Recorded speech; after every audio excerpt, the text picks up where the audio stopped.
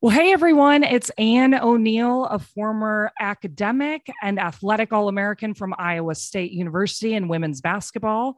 I am the host of the Get Busy Living podcast, and you are listening to the Shadows podcast. Hey, Shadows listeners. If you're looking to make some extra income that also impacts people, then you need to look at becoming a certified leadership coach with Giant. If you don't already know, Giant has been in the leadership space for over 13 years. I got certified through Giant in 2018, and I've been teaching ever since. Just to give you some context, they used to own and operate the John Maxwell brands. They ran the LeaderCast conferences where Jim Collins, Henry Cloud, Malcolm Gladwell, and Simon Sinek, just to name a few, were regular speakers. They have over 500 coaches worldwide, working in over 127 countries, and are being hired by companies like Google, Chick-fil-A, Pfizer, Delta, and more. And yes, you can do this too. I know this might sound intimidating, but Giant will literally give you everything you need to start your own coaching business from scratch. You get hands-on training from top-level coaches to learn the exact methodology and tools that six-figure coaches are using. You get an all-in-one online platform to run your entire coaching business, even if you want to work 100% remotely. And you'll get to join a thriving community of coaches from all around the world. To get started, Giant is hosting a coaching business workshop to help you learn the ins and outs of how to build a successful coaching business. This is both for experienced coaches, consultants, and those who are looking to start coaching and consulting with little to no experience. If you want to hear the really good news, this whole workshop, it's free, 100% free. And you can reserve your spot by going to giant.tv/shadows. Why not give it a shot? What's better than making a positive change in people's lives and making some extra money in the process? Giant launches a new hiring cohort every month. Now, they only have 20 coaching slots available each month. So it's first come, first serve. So go ahead and make sure you reserve your spot. If you're ready to make an impact and get paid doing it, go to giant.tv/shadows, giant.tv/shadows.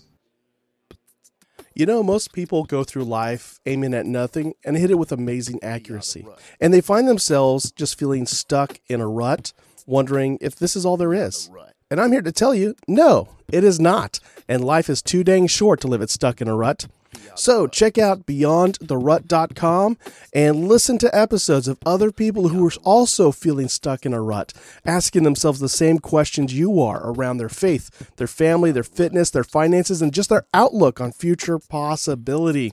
And there, we hope that you are encouraged and inspired to make your own path and live life beyond the rut.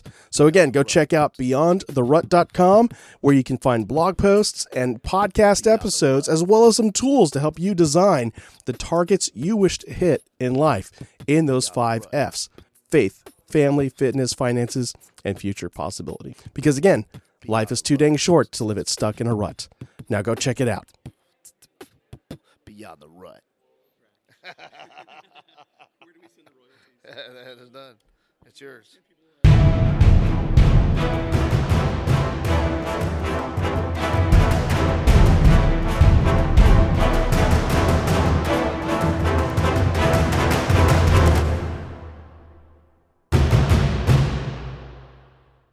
All right. I want to welcome everyone to another episode of the Shadows podcast. I'm your host, Trip Odenheimer. And before we get going, I have a very special co-host with me today. This is something I have not had in quite some time. In fact, thinking back, it's probably been since one of my first couple of episodes that I had a co-host. You might know this voice. It sounds familiar, especially if you listen to our Lima Charlie episode, or if you're following the Lima Charlie Network, which all of our listeners should already be doing. She is one of the co-hosts of the Llama Lounge, Nina Choi-Romiller. Nina, welcome to the Shadows podcast. Thank you for having me, Bodie. This is exciting. Yeah, I'm very excited to have you on here. This is something that we've talked about for quite some time. I got you on loan from the Llama Lounge. I don't know if they even know you're here. I think Joe probably knows. Didn't we say that I was like a wire thing? like a free Waiver agent. wire. Waiver wire. That's what it was. Yep, you're a waiver wire. So yeah, that's exactly what's going on here. But we want to welcome a very special guest to the show today. She's, just as I told her whenever we logged in here, she's one of the most decorated guests we've ever had here on the show. Sandra Stosz. Did I say that correct, the last name? You got it, Bodie. Okay, perfect. She is so sit back, folks, for a minute as I read this. She is retired Vice Admiral of the United States Coast Guard with 40 years of experience. What a career. She's the first woman to command an icebreaker on the Great Lakes and to lead a U.S. Armed Forces Service Academy. Let that statement sit in there for a minute. 12 years at sea, commanding 2 ships, ended her career as the first woman assigned as Deputy Commandant for Mission Support. And then in 2012, Newsweek's The Daily Beast named her to their list of 150 women who shake the world. She is also an author, which we'll get into her book later on. All of that. Ma'am, welcome to the Shadows Podcast. Thank you very much for having me. I'm pleased to be here. Yeah, we're very pleased to have you. And before we get going, we are going to put you through the 5 rounds presented by sponsor of the show, Giant Worldwide. Head over to giant.tv/shadows. Check out all the awesome material that they have over there. But first question for you, what is the biggest fear you have? The biggest fear, my biggest fear is one that has haunted me my whole life. And it's another way to look at it is one podcast asked me, what's your biggest failure? And it really is the fear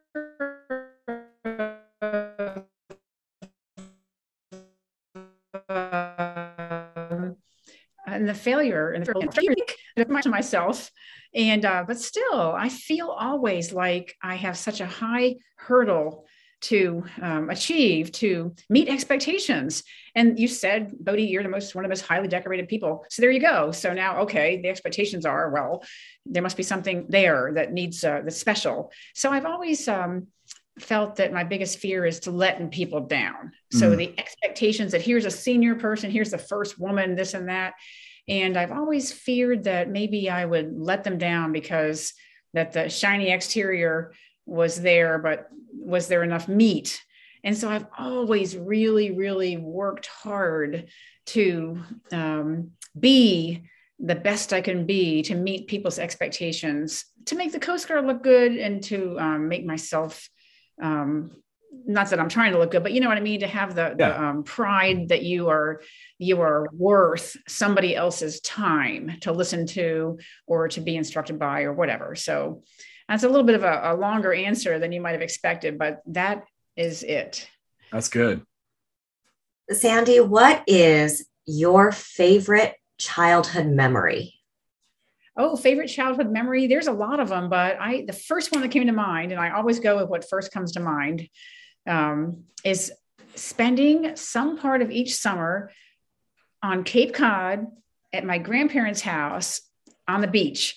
So it was just magical. We would get to go up to Cape Cod and fish for crabs and clams and quahogs and ride our bicycles all around. I had 3 brothers, so the 4 of us kids would be able to range all over the place, go swimming. And there's the bay that my grandparents had a house near the bay. Then there's the main ocean. So it was a childhood paradise for a kid who's active and wants to explore. It sounds like the ocean was a really big part of your life growing up. Yeah. And it always has been. But it was a small piece. So I was born and raised in Ellicott City, Maryland, which is inland, but it's it's an hour away from Annapolis, where the Naval Academy is and where the Chesapeake Bay is. But no, I didn't sail. I didn't spend time on the ocean. I spent those precious little summers on Cape Cod just for 2 or 3 weeks with my grandparents on my mom's side.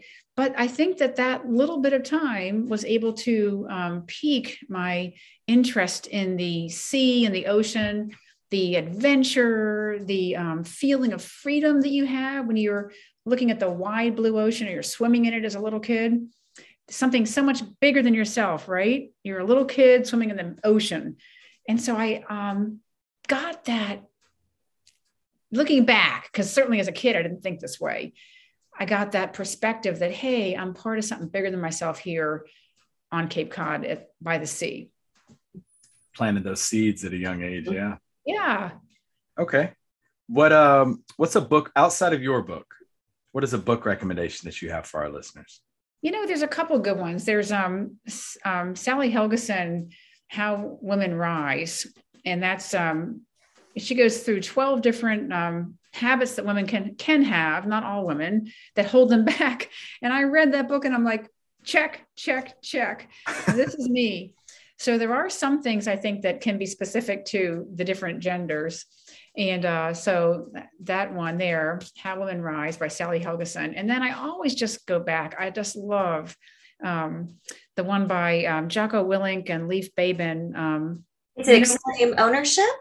Extreme Ownership. It's because it's 6 o'clock at night. I am just like on my downslope time. Extreme Ownership. And I talk about this book all the time. So, okay, I'm 62. So maybe I have an excuse for things going out. But yeah, those two books. So one of them is about, being responsible for everything you do. And that speaks to me. It speaks to that greatest fear I had. So a book like that is like, yeah, you own it, you're accountable, you need to do your best and be your best for everyone around you. And then the one by Sally Helgeson is more directed at how women can rise and succeed. See, Nina's already paying dividends for being on here. So yes, she helped me out of my slump. I wrote that down though as a book that I want to check out now. And that book, actually both of those books and your book. So we're going to have 3 from this episode that'll be listed under our book recommendations on our website. So next question, and this is kind of an easier one. What is it that you do to decompress? Oh, that's easy. So I'm an introvert, like on a scale of 1 to 10, I'm a 10 on the introvert scale. So anything by myself. So yoga, let's pick yoga because it has a combination of solitude, quiet, deep breathing, and inner focus on focusing on your mind, body, and spirit. So there you go, yoga. Reading a good book by a fire. Couple of really relaxing activities that I enjoy. Okay. And final question for you. You could have dinner for 3 with 3 historical figures who are no longer with us. Who would you pick? I think about this question on occasion when I'm walking or something and my mind is wandering because you get asked that question frequently.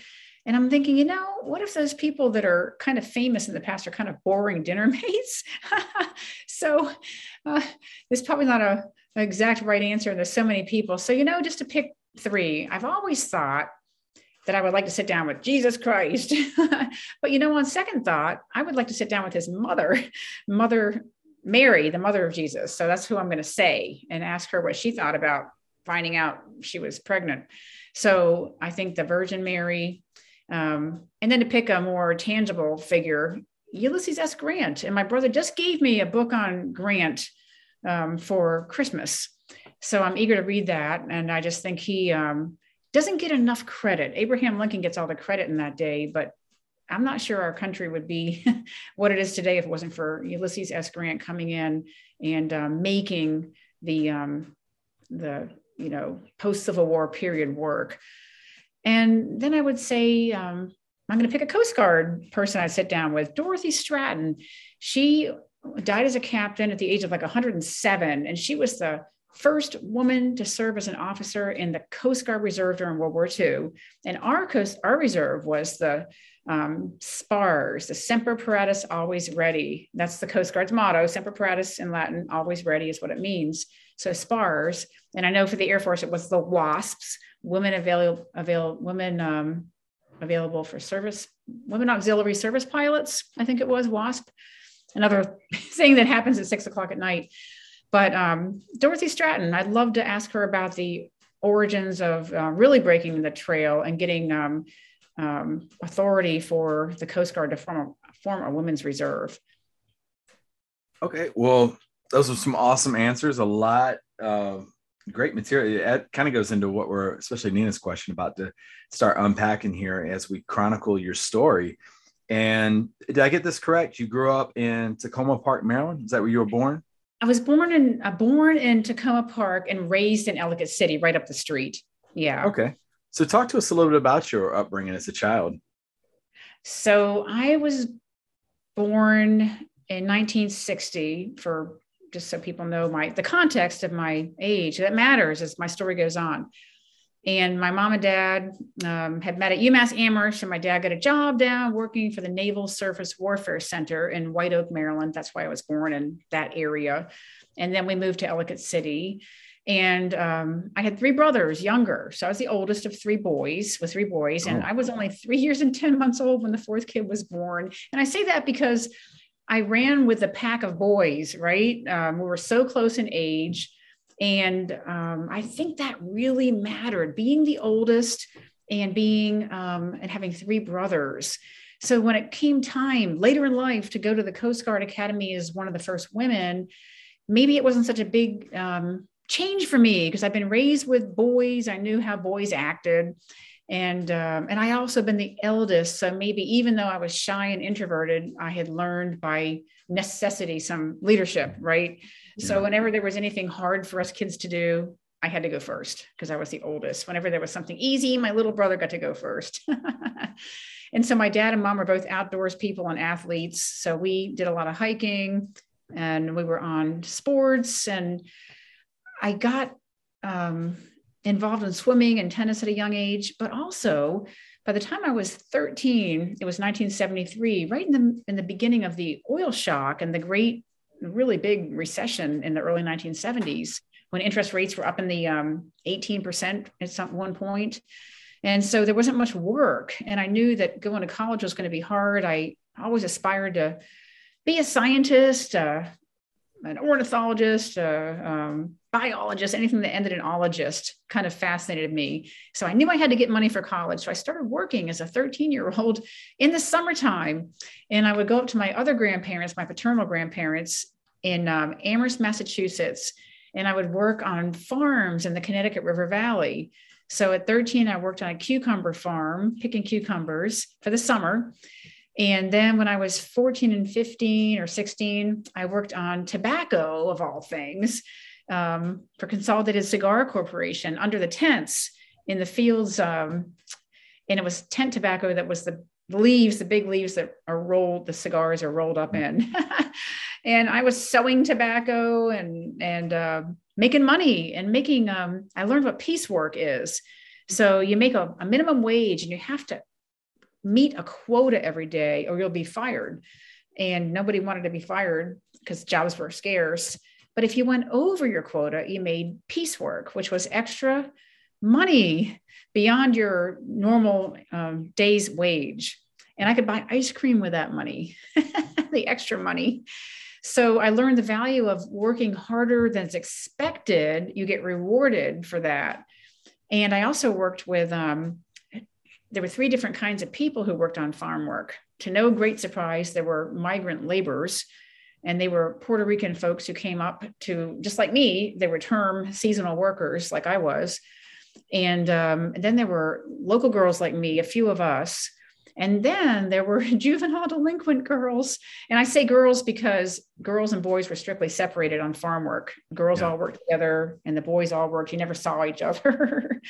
And so there were juvenile delinquents who stayed in the UMass Amherst dorms for the summer and worked. And they were mild delinquents. I mean, some of them had a tough edge, but I also learned, though, to judge people on who they were, not whether they were a delinquent, whether they were a migrant, whether they were a local, because they all worked together. And I'm like, oh, so some of these girls who were juvenile delinquents were really nice girls. And the farm laborers were wonderful people. They just didn't speak our language. So I learned as a young teenager so much that set me up for success in the Coast Guard, all by working at a young age. And I know a lot of times nowadays, parents, I think that a better life for their kid is, oh, they don't have to work. You know, I had to work when I was young. We'll spare them all that so they can concentrate on having fun in school. I'm like, no, spare me the fun and give me the work because I want the satisfaction and reward of knowing that I can do something productive. And it goes back to that fear of not meeting somebody else's expectation. I always wanted to do more and do something meaningful with a purpose in order to achieve my goals and not let anyone else down, including myself. So that's a little tiny bit about my childhood. Becton needs to go get a job. Sandy, you had said earlier that you're an introvert. So it sounds a little bit like working at that age really helped you to learn how to communicate with people that you normally would never have been exposed to. Absolutely. Because so a lot of people just don't believe I'm an introvert. But if you read the book Quiet by Susan Cain, which is a very popular book, you will find out that introverts can grow and change and adapt to be the people they need to be to achieve their goals. So I can be the person that's very personable, and at the party, I'm going around and I'm meeting people and I'm greeting and I'm talking. And the difference between me and an extrovert is at the end of that party or that reception, I am making a beeline to my house and I'm going to collapse on the couch. And the extrovert is like, where's the after party? Yeah, it's an energy thing. They take the energy from other people, whereas we introverts are drained by it. It doesn't mean we can't be personable and exciting people and look like we're extroverts, but it takes a lot out of us, whereas extroverts feed on that. Question for you. What do you think, because you mentioned you were the oldest with 3 brothers. If it would have been reverse, if you would have had 3 older brothers and you would have been the youngest, what do you think you would have ended up doing career-wise? Do you think you still would have gone the same path? You know, I really give credit where it's due, because a lot of people wonder why I was successful in the Coast Guard and made it to a higher level and all that. And it wasn't all me and hard work and perseverance. It was the situation I was born into, thrust into being the oldest. I think if I'd been the youngest, I don't think I would have, I don't know, but I'm going to credit the circumstances that gave me the opportunity by being thrust into leadership roles as a young girl when I wouldn't want them otherwise. I would definitely not stretch beyond my comfort zone when I was a kid. I would have sought the quiet corner where nobody would have seen me. You would have been an ologist. Yes, I would have been a scientist looking at a microscope or a test tube.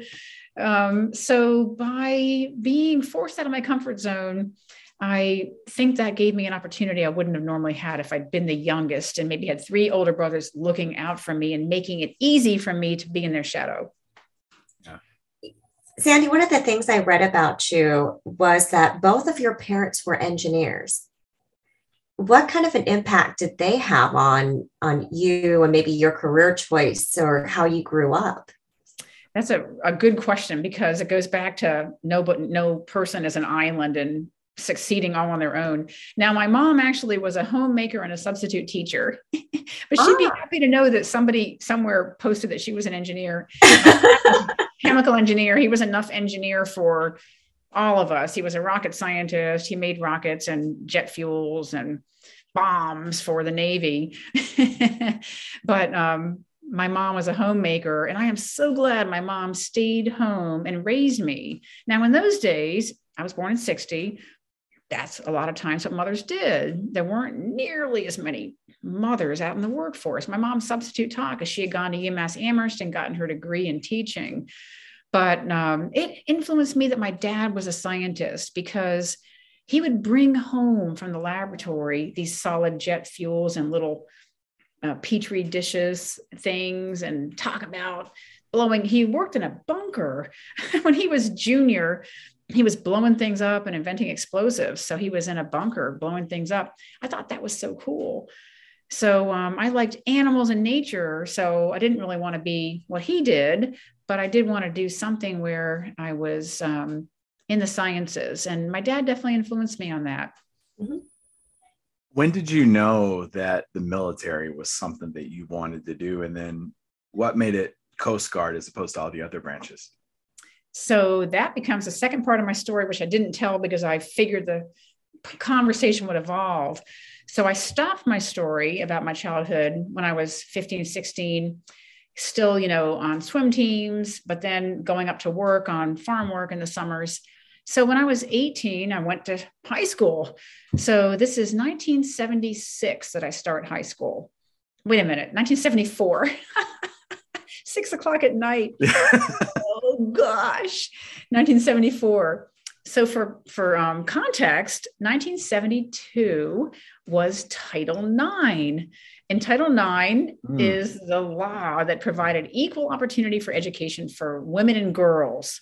Yep. And what that meant was when I got to high school in 1974, 2 years later, my high school had assigned a coach to the women's sports. And before that, it wasn't needed. So a high school might just have all the coaches for the men's sports, and they might just have somebody, a volunteer that maybe helped the girls do track or something. We had an actual coach assigned. And that mattered because I had the chance when I was in high school to participate in sports. And I'd always been athletic. I was a tomboy, of course, being with three brothers. My mom would buy me, I was a tomboy, so I'd take boys' clothes and then I'd pass them down to the brother. So I was athletic. And I joined the track team, but I couldn't quite find my niche. I'm kind of tall. I'm 5'9". So I tried running, but I didn't have good wind. I tried high jumping, but I didn't have good vertical lift. So I wasn't sure where I'd fit on the track team. But a girl who was throwing the shot put one day said, "Hey, Sandy, come over here. You look like you could throw."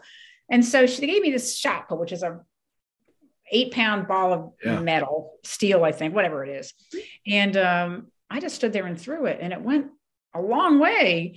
And I'm like, oh, and they're like, oh, everybody's like, oh, okay, you're a shot putter now. And then there was the discus, which is a circular type thing that you throw. Whoops, getting too much into my emotions here. I'm pretending I'm throwing the discus again.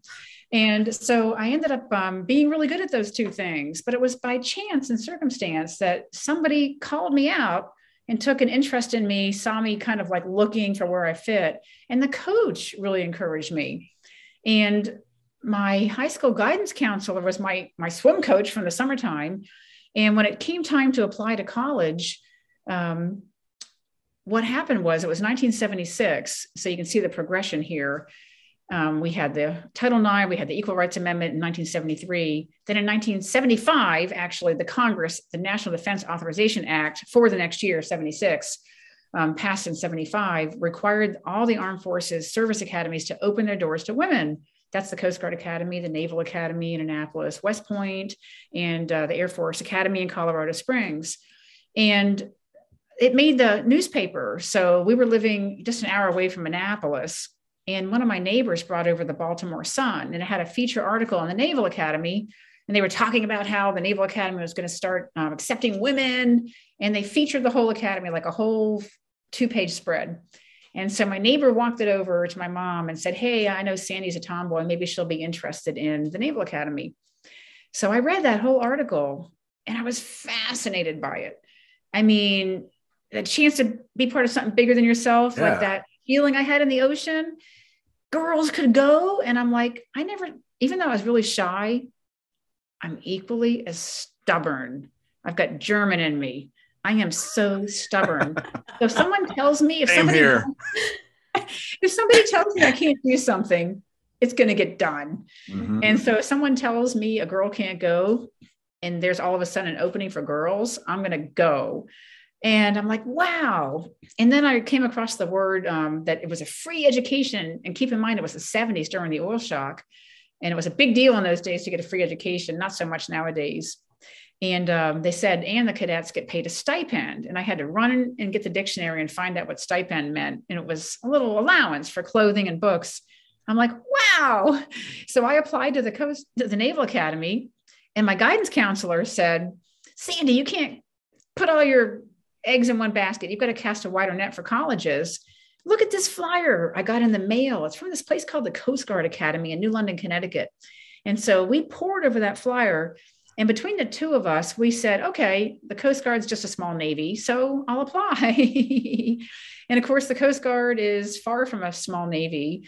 The Navy is a great organization, and it goes to war, and it trains for war, and it does wartime activities. The Coast Guard, on the other hand, although we become part of the Navy in times of war, we have 11 exciting statutory missions, including search and rescue, law enforcement, ice breaking, which I did, waterways safety. I mean, there's so many missions there, homeland security. And I just thought, wow, this is exciting. And I applied there and they got back to me right away. Whereas at Naval Academy, I was slogging through the nomination process, and I sat down with Senator Sarbanes, my senator, got his nomination. That was a huge process.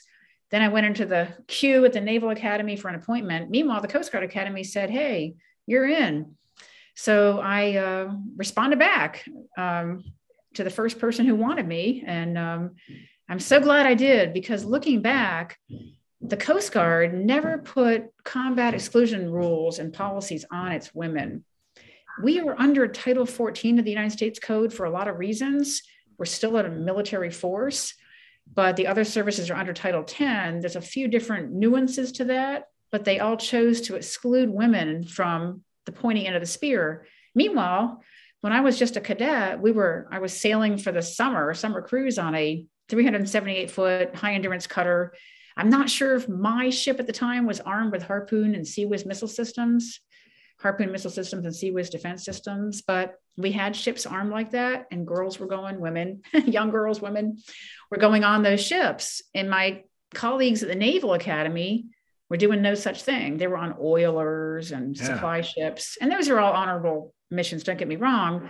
But the idea of being told you can't go on a destroyer or an aircraft carrier like a woman's doing now in the Navy, just because you're a woman, that would rub me the wrong way. Yeah.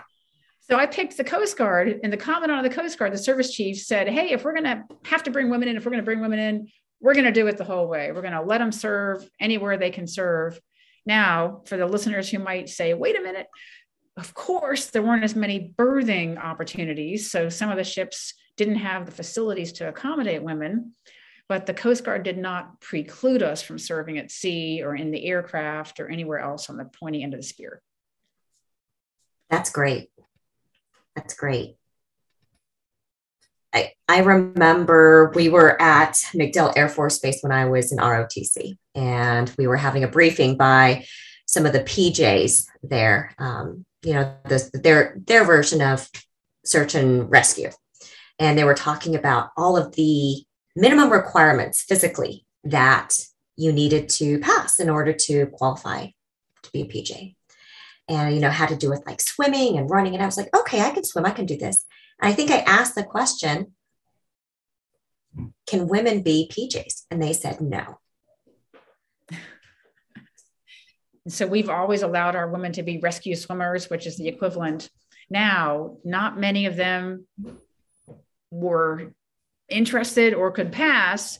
We had our first woman rescue swimmer a couple of decades ago, but very few and far between. So it is a very challenging program, and the standards are maintained. So we don't ease the standards so that women can pass. It's just amazing that the opportunity is there, though, because for somebody who wants to have that opportunity, that's hungry enough, that's willing to put in the grit and the work to make those minimum standards, to make those standards. That's so important to be able to know that you can't, that's an option. That is what attracted me to the Coast Guard.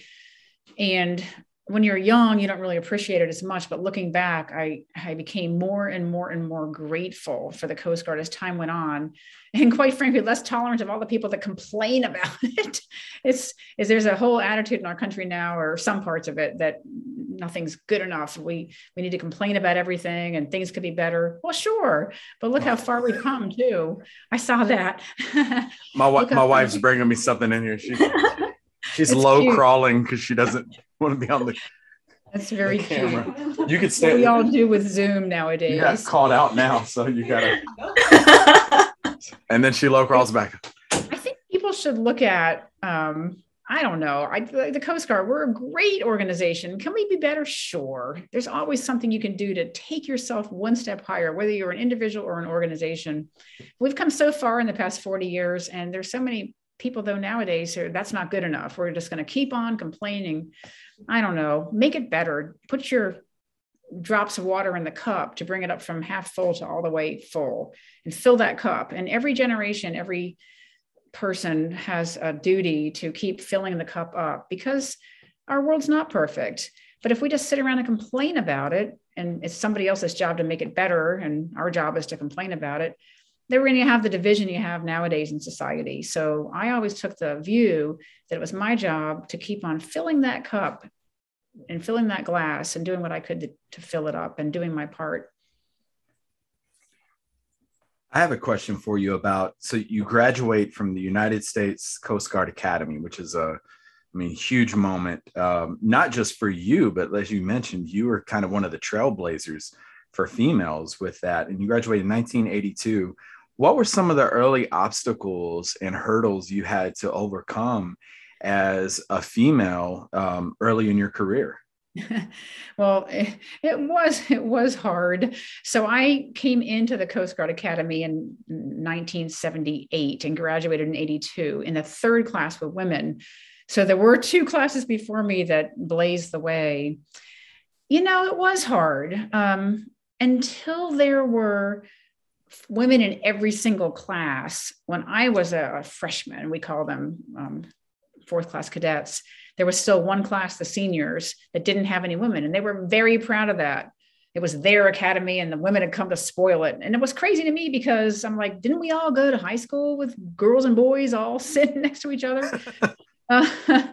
So it was hard though, because there was a feeling that any woman who came to the Coast Guard Academy wasn't a real girl. And then we would be called that. Well, you're not a real girl if you want to come here, and that's when you're already in a stressful situation. It seems like a simple little thing. Somebody is just putting you down all the time. Can't you just look past that and get over it? But it really does wear on you. So I think some of the low-level stressors were just never being included, always being left out, constantly being said you're not a real girl. And when the mandatory dances were held for cadets, they would bus in girls from all the girls' colleges around, and they wouldn't bus in any boys for us girls. So we were stuck, and no boy was going to ask us to the dance, no male classmate. Yeah. And you had to go or you get in trouble.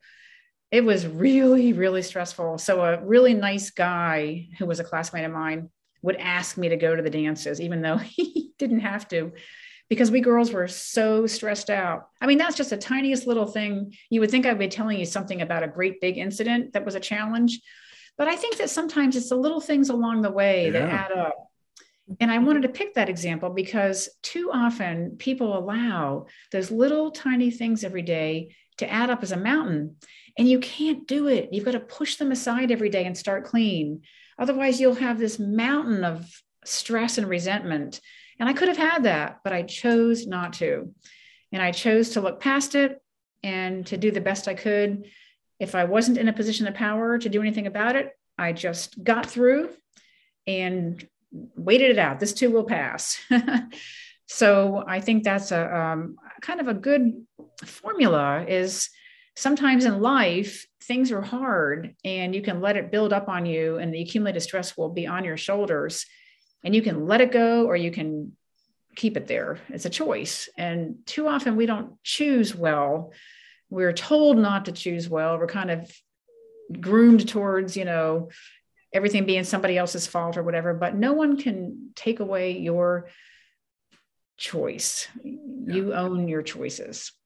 I think someone explained it to me like bowling balls, like you keep putting bowling balls, those little things in the closet, and one day you open it up and those things are just going to come pouring out. Yes. Do you think that helped, or do you think that had a factor in your being so driven in your career? Maybe feeling like as a cadet, you were kind of didn't belong, and maybe wanting to get to a point or a position where you could now have a little bit of authority and change things? It did. And one of the most memorable things about the Academy to me, and this is another small thing, and I'm saying some of the small things because I know sometimes people who are looking for, let's find a big challenge you had to overcome. But one of the small things was when I was a cadet, a junior cadet, like my first year, freshman, sophomore, it was hard with all the harassment and hazing in those days that you had to go through. And I would explain once in a while to friends of mine or colleagues, classmates, when I get to be an upper class cadet, I'm going to be different. I'm not going to be that way. And they said to me, oh, no, when you get there, it'll be your turn. You'll do the same exact thing to your junior cadets, your young cadets. And I'm like, I would just boil inside. I'm not a confrontational person, so I wouldn't say anything. I would just, get passionately committed to not doing what someone did to me. And so when I did get more senior, I tried to pay that forward and be the kind of leader I really wished I had. And I played that forward my whole career all the way through until I got to the senior-most levels, trying to be the kind of person people would want to follow. But I really, looking back, not at the time, I appreciated deeply the leaders that weren't so good. Some of them were actually bad. Some of them just weren't so good. I appreciated working under them more than working for great leaders. Why? Because I learned viscerally and with passion what I would never do to somebody else. So I would never never ask to not have this bad leaders. I would go back and do it all over again. Because even though I almost quit the Coast Guard, I had my resignation letter written twice because of bad bosses. I learned stuff from them that made me the much better leader that I am than if I just had great bosses and never been through the crucible or the man in the arena, like Roosevelt said. Going to those, you mentioned right there that there was twice where you had your resignation letter like ready to go. There are people out there in the military or in, corporate America who are probably listening to this, who have been to that point or are probably going to get to that point where they're like, I cannot deal with this person anymore.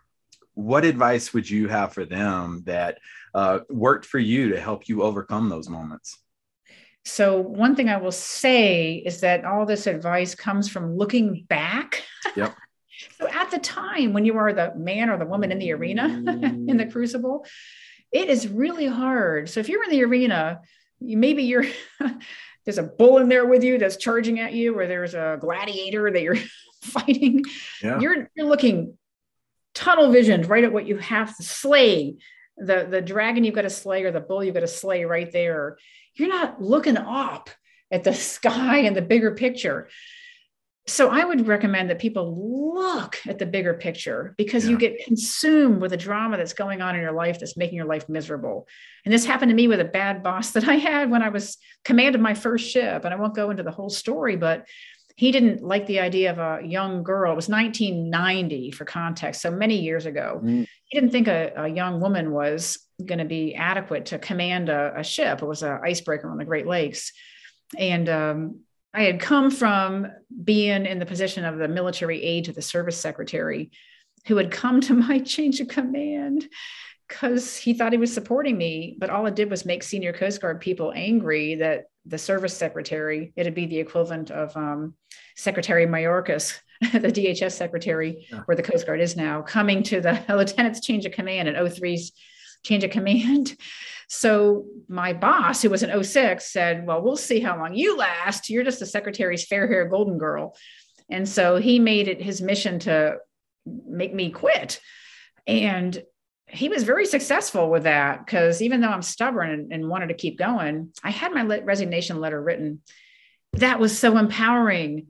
So I wrote it and printed it and sat it on my shelf. And I knew that if it got bad enough, all I had to do was put that thing in an envelope and mail it to the personnel command in Washington, D.C., and it'd be all over. But I never had to do that. And I learned to look at life as one meal at a time, one day at a time, one ass chewing at a time. And I didn't look at it as 2 more years on this ship. And by heck, the guy retired after a year, and he got passed over for continued service by the Coast Guard. So I'm like, wow. So the Coast Guard realized they passed him over. And I kind of felt vindicated and never had to cement that letter, but it gave me confidence to know that I had a way out if I wanted to take it. But it also gave me the strength, because I had that way out, to go back and say, wait a minute, I can take this one day at a time, and it is going to pass and it will end. and I'm going to look up and look at the bigger picture. And quite frankly, there's another part of the story. I won't tell it because I don't want to take all your time, but I'm going to ask for help. And I'm going to look around me and find allies and mentors who can bolster me up, and help me see that there's more to it than just this one guy. I think that's very important when you're going through a tough time, because like you said, it can feel like you're the only one in that arena, and you don't realize how beneficial it is to have a support system that can provide a buffer between you and the bull. I should tell the rest of the story then, Nina. So the rest of the story is that my chief bosun mate, who is an E7, was the deck force department head. It means he handled all the rigging, the anchors and lines and everything.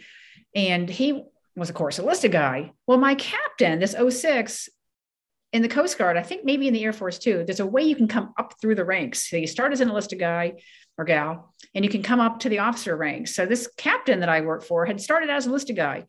And so I was the first woman ever to command a ship on the Great Lakes, and it was in the news and everything. So it was already a high stress job, and my boss had made it his mission to make me quit.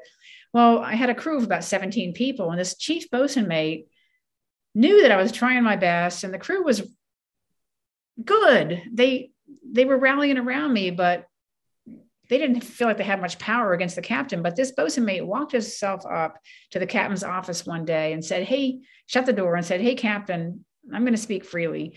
You got to stop picking on our CO, our commanding officer, because she's doing a good job, and you're sending a mixed message because it's confusing the crew, because they see they've got a captain that's CO, a commanding officer, that's doing her job, and you're finding fault with everything, and it's creating bad morale."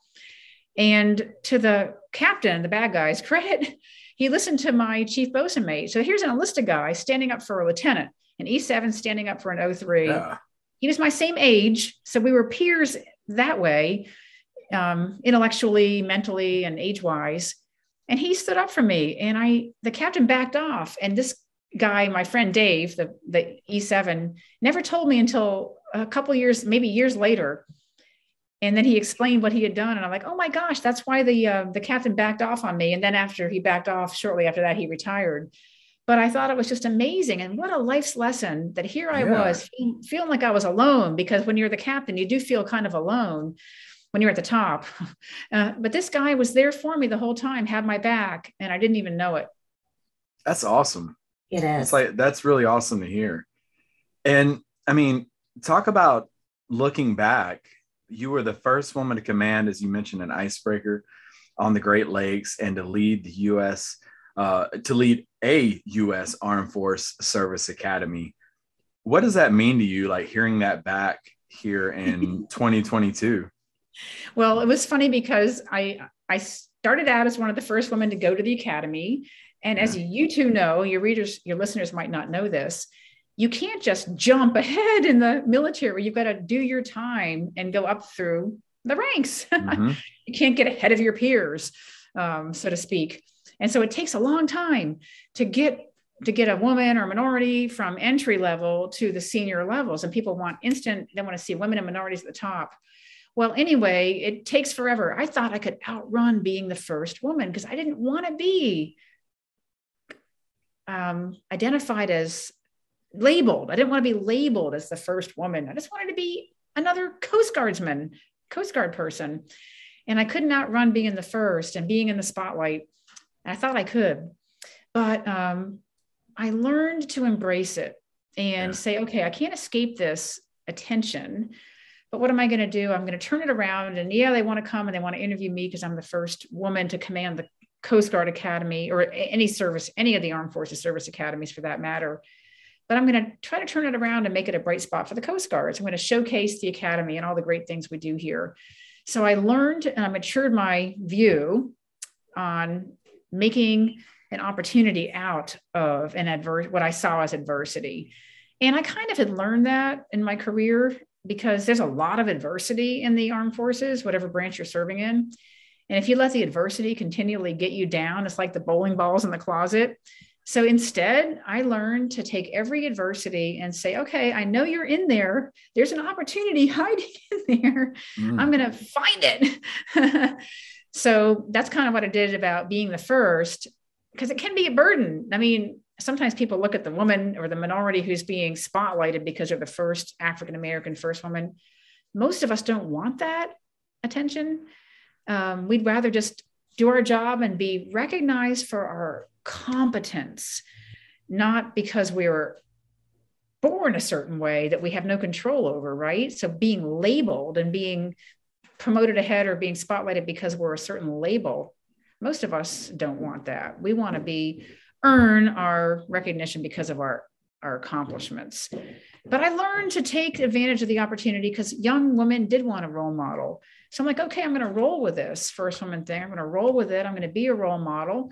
I'm going to highlight the service and brag about the Coast Guard and say what a great service it is for young women, because look what can happen. You can rise to the top. So I found it to be a passion and a message over time. A lot of what you're talking about is very relatable to me. And I know you had said earlier, your biggest fear was not believing in yourself. And it almost sounded like you were talking about like imposter syndrome. You know, that's a vogue word nowadays. I always try to avoid in phrases. Maybe I just rebel at them or something because people are always trying to come up with a new catchphrase. It's a petty thing of mine, but you're right. There's this thing called imposter syndrome. It's different. I never really felt that way. Mm-hmm. I probably just suffered from a little bit of a lack of self-confidence. And I think there's maybe a difference between imposter syndrome and just basic lack of self-confidence that you're born with, that you have to build up over time. I think imposter syndrome can be a little bit different, different mentality than just being unconfident and not really believing in yourself. But they're closely related, and they do affect women more than men, I think, from my experience. So it's important to recognize if you have a challenge with believing in yourself or being confident enough or feeling like you're an imposter. If you feel that way, it's going to exude out of you. And your people, you're not going to look out for your people because if you don't believe in yourself, how are you going to believe in them? And your boss isn't going to believe in you. Why would he or she believe in you if you exude this lack of self-confidence? So you've got to understand that competence isn't enough to get you ahead and succeed. Competence has to be paired with confidence in order to succeed. You can't uncouple them. And I learned that as an ensign on a situation at sea when I was trying to qualify on my watch station, which was deck watch officer. I was supposed to drive the ship. I was 22 years old, right out of the Coast Guard Academy, my first ship. We're going to Antarctica, and I've got to qualify to drive this 300-foot icebreaker. And I developed over a few weeks all of the competence, all the competencies, the personal qualification standards and all that I needed by breaking in under experienced people. And I came to my boss one day and said, everybody's recommending me for qualification so that I can have a letter signed by the captain authorizing me to stand the watch by myself in his absence. And I asked my boss, what else do I need to do to get qualified? Because everyone's recommending me, but you haven't qualified me. And he kind of scratched his head and he's like, he couldn't put a finger on it, but I pressed him because I needed to know what I needed to do to qualify at my primary duty. And he said, I got it. He says, I'm not going to qualify you until you stand on the bridge of that ship like John Wayne with a 6-gun in each hand, barking orders. Oh my gosh. I wasn't John Wayne. I was a quietly competent young woman in 1982, when the macho thing was to be loud and to bark orders and to lead from the top down. And I had been used to asking people to do something and believing in them, trusting them to do their job. But I didn't exude the kind of confidence that he was looking for. So I worried about being John Wayne. I went away from that meeting thinking, oh my gosh, I'm not John Wayne. How can I become John Wayne? And I realized I can't. And there's an old saying that you have to be yourself because everyone else is taken already. So I realized I had to be myself and believe in myself. And once that clicked in my mind, I developed a little bit of a different air. So I exuded more confidence because I had come to terms with that big issue of trying to be somebody else my boss wanted me to be, and realizing I had to be myself. Well, shortly after I came to that reckoning, my boss qualified me. So I think what happened was by learning to believe in myself more, by having more confidence, he recognized that. And he's like, okay, I can see that she's got a different way of leading, but she's got the confidence and the competence. I'm going to qualify her. So I know that was kind of a long story, but I think it's important because a lot of people, women sometimes, and minorities maybe, who think they're underrepresented or something, sometimes it's kind of on them. They've got the competence, so they wonder why they're not moving ahead. They're like, well, it must be because they're discriminating against me. Well, maybe not. Maybe it's because you're not presenting yourself with the confidence that's necessary to earn the recommendation for the next step up. And you've mentioned previously and kind of throughout this, a lot about like the enlisted folks that you dealt with throughout your career.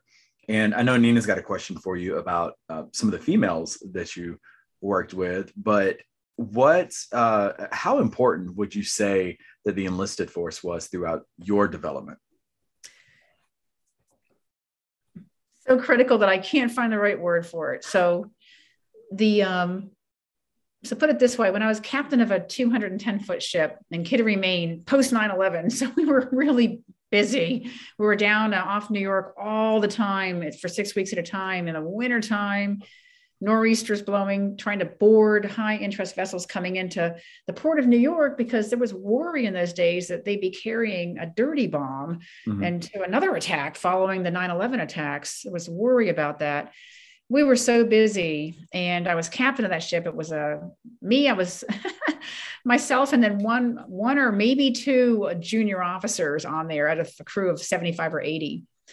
And I will tell you that that experience of being one of a few officers during that really tough time, and you had 75 enlisted people, well, 70, because you had a few officers, they were doing all the work. And if I had to go down and start the engine in the morning and pay out the anchor chain, I didn't know how to do any of that stuff. So all I was doing was like conducting the orchestra, right? And that's a special skill set, sure. But I couldn't have done anything without the enlisted crew. And I think all of us who are successful officers realize that. Because I'm an introvert, I think, and because I don't have, I like to share power. I've got a whole talk about sharing power and the importance of that. I like to share power. A lot of people are worried about sharing power. I find it satisfying to me, and I feel like I'm empowering myself and others if I share power. So by sharing power and empowering all those enlisted guys, everybody knows that they're valued. They're being asked to do the best they can do. They know that they're dependent upon, that only they can do this job, and how much they're all part of the mission. So nobody feels like they're just a cog in the wheel or something. So I know that's long-winded and everything, but I just can't say enough about the backbone of the Coast Guard as enlisted personnel. And I was privileged to command, before I commanded the Coast Guard Academy, here's what I like to be known as. Instead of being known as the first woman to command a service academy, I'd rather be known as the first woman in the Coast Guard, the first person, not the first woman, the first person in the Coast Guard to command both the Officer Accession Source, our boot camp in Cape May, New Jersey, and our Coast Guard Academy in New London, Connecticut, which had the officer candidate school and the direct commissioned officers. So I was the first person in the Coast Guard to command both those training commands. So I have a deep appreciation for the enlisted force and how that force serves the officer corps so well. And then before we started this conversation, the actual interview for your listeners, we talked about my dependence. As an admiral, I depended upon my E9. I always had a gold badge. We call it a command gold badge in the Coast Guard. He's the senior enlisted person that's serving the admiral, and that master chief in the Coast Guard, it's called a master chief petty officer, would take care of all the problems and smooth the road for me, so that when I did my business as the superintendent at the Coast Guard Academy, for instance, I didn't have the bumps in the field. He had done all the grooming of the field, cut the grass, fertilized it. He'd taken care of all the drama and trauma that can go on. And so I could be productive. And he would take the fall. I mean, not that it's a fall, but he would take the fall with all the dirty little jobs, with the personnel issues, so that I could walk out there in my uniform and represent the Coast Guard and the Coast Guard Academy to the fullest extent. So I can't even find the words. And you can tell I like to talk. I can hardly find the words to talk about the value of my senior enlisted leaders who served me personally, and the enlisted force who served me throughout my 40 years. Yeah, you can feel it. I can feel it here with your words. I might not have the right words, but I have the passion.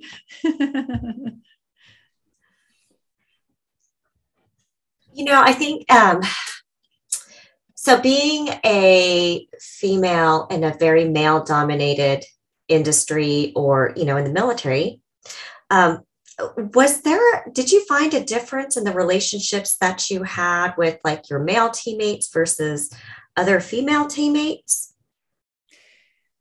That's an interesting question. Oh, so two parts to that answer. So sometimes women are harder to get along with than men. So I'm just going to be frank and say that. And there's a lot of women who would agree with me and know what I mean. I'm not going to agree with that on here right now. You can't say anything. You're out of this, Bodie. Oh. You and I will talk. So I have had, a woman boss or two who, and sometimes there's a competition there. You think they'd reach down and want to pull you up. And instead there's a little bit of like, let's keep the separation so that we know who's boss here. and I never had that with a man. I mean, I had my bad male bosses but I found women could be more conniving in a deliberate way. They didn't want you to succeed because they wanted there to be space and not to be challenged for the role of the top woman. I don't know. I just find that odd. And I would get criticized. I always remember somebody complaining to me, and they were a senior woman to me, saying, well, it's not fair that you're only getting ahead because you're not married. You're not married. You don't have any kids. And the rest of us women who have families, it's not fair to us that you're able to work 16-hour days and get ahead when we can't give that kind of time. So, and they were bitter and vitriolic about it. And I'm like, this is what I choose to do. It's my choice. I love the Coast Guard. I never wanted to have a family. And yet I felt like I was being punished. And I will tell you, there was at least a few times in my career where I found out either by backstories or right to my face that I almost didn't get a job because, and a woman boss told me this once, that I was only assigned to this high visibility job leading an organization because they had to assign me there. The other guy they had picked had to go somewhere else. And they didn't want to assign me because I was a woman without children, and that I'd be a bad example for the women in my command because I didn't have any kids. I was married, but I didn't have any kids. So I'm like, I just couldn't process this. And I was an admiral at the time, and I was being judged as a leader on whether I had kids or not. And I'm like, oh my gosh, this is 2010 or 11 or 12 or something. And anyway, it's complicated. I never had those problems with guys, So I don't know. It's interesting you say that though, because I've seen it in my career. I've seen it in my career where I've had a female in charge, and there's been females that have worked for her, and it's been, like you said, this competition. I don't know how to explain it, but I've seen it a lot. It's weird. And I only say that it's not everywhere. Don't get me wrong, but I just want to kind of crack some of the beliefs that if women have to work as a minority in an all male environment, that it's bad, because it can be really good. I had so many wonderful men, starting with Dave Foley and way before him, lots of enlisted men looking out for me, lots of officers mentoring me. I had so many men wanting to help a young woman succeed, knowing and understanding that she was alone and needed a role model and someone to reach out the hand and pull her up. And I had women who mentored me. So, but I kind of want to break down some of those beliefs that women have to work for women or they can't succeed. And you know what I mean? So yeah. I'm kind of like a person who doesn't believe in any of that stuff. I think you make your own way and you find what you're looking for. You create your own fate. You make your own choices. And it's just kind of an excuse. If you say, well, if I can't work for a woman, if I have to work for men, I can't succeed. Or minorities, if I can't work for somebody who's my same color, my same exact skin tone, then I can't succeed. So that's kind of like, I throw the BS flag on that. One thing you did mention was your husband. And I know your husband was am I correct on this? He's a retired Coast Guard lieutenant commander. Yeah, but he was an enlisted guy. So when I was going to the Coast Guard Academy, my husband, Bob, who I never knew at this time, was going to boot camp at Cape May. So he graduated as a enlisted guy and he went up through the ranks. He made warrant officer. And I know you have warrant officers in the Air Force. And then he went from there to make 03 and he ended up retiring as an 04. So, but he kept me grounded because he had been enlisted. And he was able to help me with things that officers can do that make it hard for them to relate to people. Mm-hmm. So he said to me, we're going to Cape May, and that's the boot camp. And I was taking command of it. And my husband, Bob, says, it's going to be hard for you to relate to those enlisted people, those recruits and the enlisted people there, because you're so senior in 06. He says, don't be one of those officers that turns everybody off because they're scary and they're cold and everything. He says, like when you get in the elevator with somebody, don't just have one of those frozen elevator rides, when the senior person is standing there and a bunch of junior people. He says, look at somebody's ribbons on their chest and say, hey, how'd you get that commendation medal? And then you have a 30-second elevator ride and this guy or gal stands up tall and says, oh, I got that on a ship doing a mission. And so you kind of break the ice by showing interest in people by just picking a ribbon or something. And I did that. And I will tell you a 2-second story. So I did that for years and years and years. My husband, Bob, had told me, get in an elevator and ask somebody what they do or what their ribbon is. So I was in Coast Guard headquarters. I was a 3-star admiral and I'm riding up the elevator with a enlisted woman. She's an E5. And I said, what do you do? What do you do here at headquarters? And because it was likely that if I asked anybody at headquarters, they worked for me somehow because I was a 3-star. So she says, ma'am, she says, I build all the boats, the coast and the ships the Coast Guard has. She said something like that with a really strong, proud voice. And it comes to find out she's a supply clerk. But by gosh, she supplies all the project managers who are building the ships, running the contracts. And so she had been taught, I'm sure, to say that she performs that, is building those ships. And I laughed. And she was so proud of her part in the Coast Guard. It wasn't just ordering pens and pencils. You know what I mean? That is a classic bullet writing example right there in the middle. In the elevator. Yeah. So I asked the question in the elevator and I get a junior enlisted person a chance to feel valued. They've told the admiral what they do, right? So it's a huge win for everybody. But that's important though, too. I mean, there's a story about somebody asking the janitor at NASA what he does. And he says, I'm helping a man get to the moon. And that's my guess, Nina, is that her boss, who I didn't even know, some civilian or some 05 or 06 probably told her that and told the man on the moon, the man at Johnson Space Center story, because that is a popular story. And because good leaders will do that. They'll tell that janitor story and make their people feel like their small job every day is additive up to this bigger picture, being part of something bigger than yourself. Like I said, back when I was swimming in the ocean. Their why. Establish their why with them. Yes, like Simon Sinek would say, right? Yeah, exactly. A question for you with mention your husband. How did you manage to balance personal and professional life, especially considering you were so successful throughout those 40 years? How did you manage to balance that?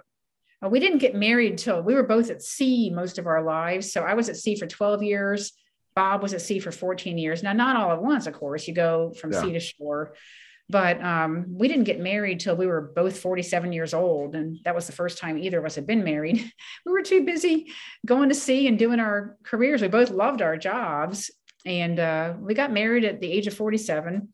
And so by then, my husband, Bob, was ready to retire. He retired after 27 years in the Coast Guard. And then he followed me around. He was the first man instead of the first lady, like at the Coast Guard Academy and stuff like that. When I was the first woman superintendent, he was the man who was the spouse, which was another whole thing that he had to get used to. So y'all have nearly 70 years collectively. Yeah. In the Coast Guard. And sea duty, 14 plus 12 for sea duty, 26 years of sea duty. That is incredible. Yeah.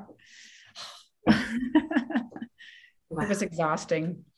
Yeah. Next up is, I mean, you've got a book out there right now, and it was, I saw it was propped up behind you earlier. It was until I knocked it down. You're reenacting your high school track and field discus and shot put. Nina and I were both talking before you came in, we were sitting here talking, and we were both like, oh my gosh, I'm really wanting to read this book and to check it out. So talk to us and our listeners about Breaking Ice and Breaking Glass, Leading in Uncharted Waters. I love the title, especially considering your story, but talk to us about what made you decide to write a book. And I think I know, but talk to us about how you came up with that awesome title as well. Okay. So, gosh. You know what? I need to get one of those book stands, but instead I'm using a piece of Polar Star, an icebreaker hull plate. This thing is like huge piece of steel from the hull. Oh, it weighs 8 pounds like a shot put. But you can see it's the Polar Star. And it was when the ship was in a shipyard. It's like almost 2-inch steel. Yeah. And my husband was an engineer, so he got this piece of steel when they were repairing the ship, and I'm using it as my book stand instead of going out and buying one because I haven't gotten around to it yet. So, Sandy, can I ask a really geeky question? Could you hold that piece of steel up a little bit closer? I think at the bottom it said what kind of steel it was. And You're talking Nina's language now. Low carbon, high chromium steel, very special steel. My husband now has poked his head in because I'm in his territory. And so high chromium, so it's also going to be very, very like rust resistant. It's like almost like a stainless. He's nodding his head. Bob's nodding his head. Yes. Like a stainless type of alloy. What is it, Bob? As you read it. Okay. So it's the ice belt for polar icebreaker. A537. Okay, I'm writing that it's down. The ice belt. So the whole hull isn't this thick because it's like 1 7/8 steel, 1 3/4 inch steel. And my Commandant Admiral Allen took this to the Hill. You know, we're building national security cutters now. The Coast Guard is at Halter Marine. And I think that's what it is. And he took this up to testify in front of Congress many, many years ago to show how come it costs so much to build an icebreaker. You got to figure a 400-foot ship with 1 3/4 inch steel of this kind of caliber. You can imagine, do the math on how much just the hull cost. So he took this prop up to the Hill in front of Congress. So famous steel. It's low carbon so that it flexes. Oh, cold. Low carbon. I was going to say with all that cold weather, you would want something that's a little bit more ductile. You must be an engineer, Nina. I am an engineer. Yay. That's why I came in. I could tell by the question she was asking. My husband could tell. What kind of engineer are you? I'm actually a civil engineer, but I do a lot of like welding and welding code stuff. So. Oh my gosh. So I feel like maybe I should go talk to Bob. So that has a special Coast Guard ASTM number on it. Oh, a special Coast Guard steel. Yeah. Oh, it's ASTM A537-CG. Special steel made just for the Coast Guard. Very cool. So back to this book. So back to the book. I'm sorry. I was like, this is one of those situations where you are always surrounded by smarter people in the room than you right here. Bodie, you need to interview Nina because I want to talk to her. I'm a government major who just drives ships. Engineering, oh my gosh, scares me. It's beyond me, but that's why I married one. So I'd have that competency next to me all the time. So the book, when I was just a 03, working for Secretary Skinner, he was the service secretary at the time. I don't want to get into this, but the Coast Guard was part of transportation in those days before we went over to Department of Homeland Security after 9/11. So I was his military aide, and I was going around with one of his advanced people. It was a young woman my age. Her name was Shane. And I said, Shane, the Coast Guard's been so great to me. And look at us now. We're here in the secretary's office. We're going around at the highest levels of the administration, getting all this great experience as young people. And the Coast Guard had me at sea for 6 years. I went to the Arctic and the Antarctic and broke ice and loved it. And I'm going to write a book someday on all this experience that they've given me to give back some of the leadership lessons. And Shane looks at me and said, Sandy, you got to call that book Breaking Ice and Breaking Glass, because she knew I'd been one of the first women to do this or that. And I'm like, wow, that stuck. So that was in 1989. Oh, wow. My girlfriend Shane named this book. So when I retired, I planned on writing that book the whole time. But unlike you, Bodie, I didn't have the determination to try to write a book while I was on active duty. So I put it on the parking lot till I retired. So I retired in 2018. And about a year and a half or two later, I had the book at the publishers, and I set forth to write it. Loved writing the book. And it's a book on character-centered leadership. And those lessons are shown through my experiences and the stories that I have from 40 years in the Coast Guard, 12 of those at sea, and a lot of them being the first, and having all the challenges and opportunities that come with that. So it's character-centered because at the Coast Guard Academy and all the academies, you learn to be a leader of character. That is the mission, is to develop leaders of character. And leading with character is different than just leading. And so I think character is actually what is missing so much today. And character comes from your core values. And so often we just skip right over that and we go right to let's lead. And we don't think about the building blocks of what makes a leader of character who people want to follow, who does the right thing always, morally and ethically sound, not pulled in a direction that they shouldn't be. So it's a book on character-centered leadership and told through stories and lessons. A lot of history in there too. Mm-hmm. Yeah, it's not a memoir, but it's got a lot of stories. And so it does have history and 40 years worth. So, but it's definitely not a memoir. It definitely tells the lessons, and it's very readable from what I've been told.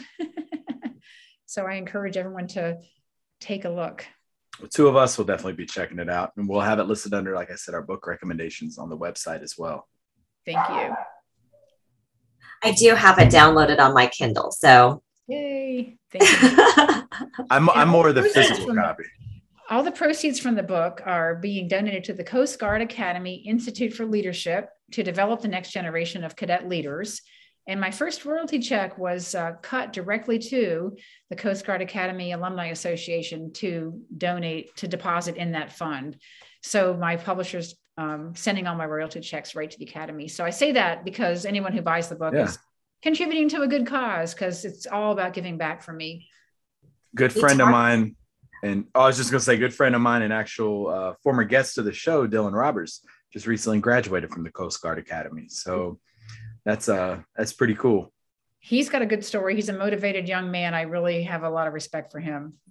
Yes, he is awesome. He really is.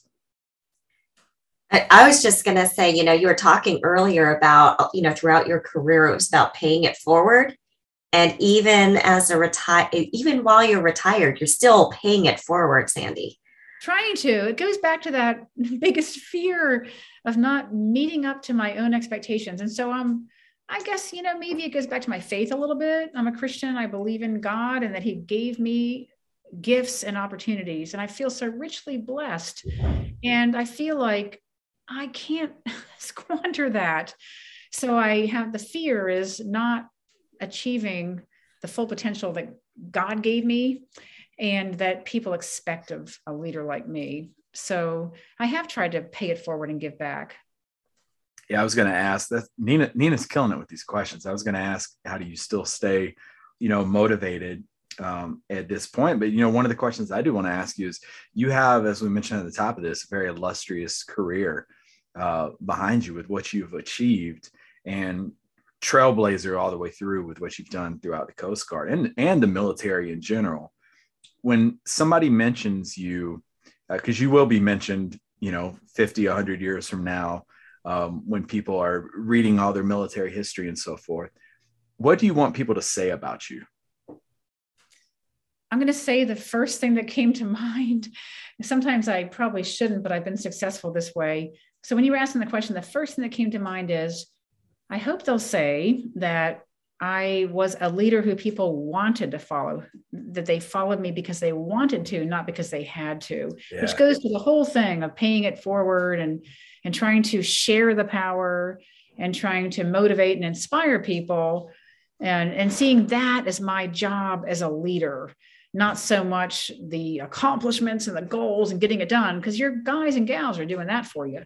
You might be the top one, but to go back to that ship example of 80 people doing all the work and you're the one who's conducting the orchestra. So if they would say that, people actually followed her because they wanted to. Now, I'm not sure they would say that. I'm not going to be the judge of that, but I would hope that's what people would think. Yeah, based off this conversation and based off your story, I couldn't find a reason why people would not want to follow you.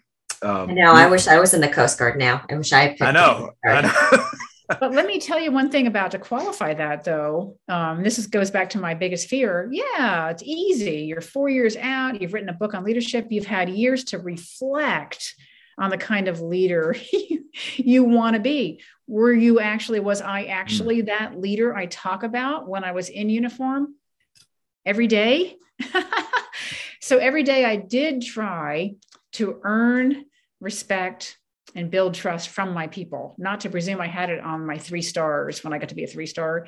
I really tried to say, I'm coming into work and I'm going to try to earn my respect. So I got the 3 P's of power as a lesson. One of my bosses told me once, there's 3 kinds of power: personal power, professional power, and position power. And if you're going to succeed, you should lean on the first 2 and use the third, the position power, only when you really have to. So I made my life for 40 years trying to earn respect through personal power and professional power. So basically who you are and how you treated people and what you knew and how hard you worked, the professional type things. And I found that I very seldom had to lean on position power if I focused on personal power and professional power. I'm still in that. I am too. Yeah. I'm going to be teaching personal professional power in about 2 days at the time we're recording this. So I'm totally I'm going to give you credit, but I'm incorporating that into my lesson. So got you on that one. Well, if our listeners out there want to find out more about you, they want to get a copy of your book, where can you point them to? I made it easy for them. I have a lovely website that somebody designed for me. And it's at www.sandrastosz.com. And I have a section in there on how to buy the book. And you can get the book from anywhere books are sold. You can get it from Amazon. You can go to your local bookstore and they'll order it for you. There's lots of ways. And I also hope that people will go to my website, sign up for my newsletter, and they'll get my weekly Leading with Character blog. I send that out. I publish it through Homeland Security Today. It's a trade publication for Homeland Security Today. So they can see my blog, Leading with Character, every week if they sign up. Awesome. And what final comments do you have for our listeners? Become the leader that people want to follow. Lead with character, always. I like it. Well, ma'am, I can't thank you enough for taking time to be here with us. And Nina, thank you so much. You killed it here. So this was awesome. I loved having an engineer. Yeah. Thank you. I know. You right up her alley. Sandy. The book. It was all Sandy. It was so easy to talk to you, Sandy. I'm going to look you up on LinkedIn. Are you on there? I'm going to send you a request. that book kept falling for a reason. It was speaking that right behind it was speaking to Nina this entire episode, like call me out. So The steel back there. yes. Well, thank you so much, both of y'all. This was an incredible episode. Folks, we're going to have all of her information in this episode description. Head over to our book recommendation. Check out her book and all of her book recommendations as well. Folks, this will conclude this episode of the Shadows Podcast.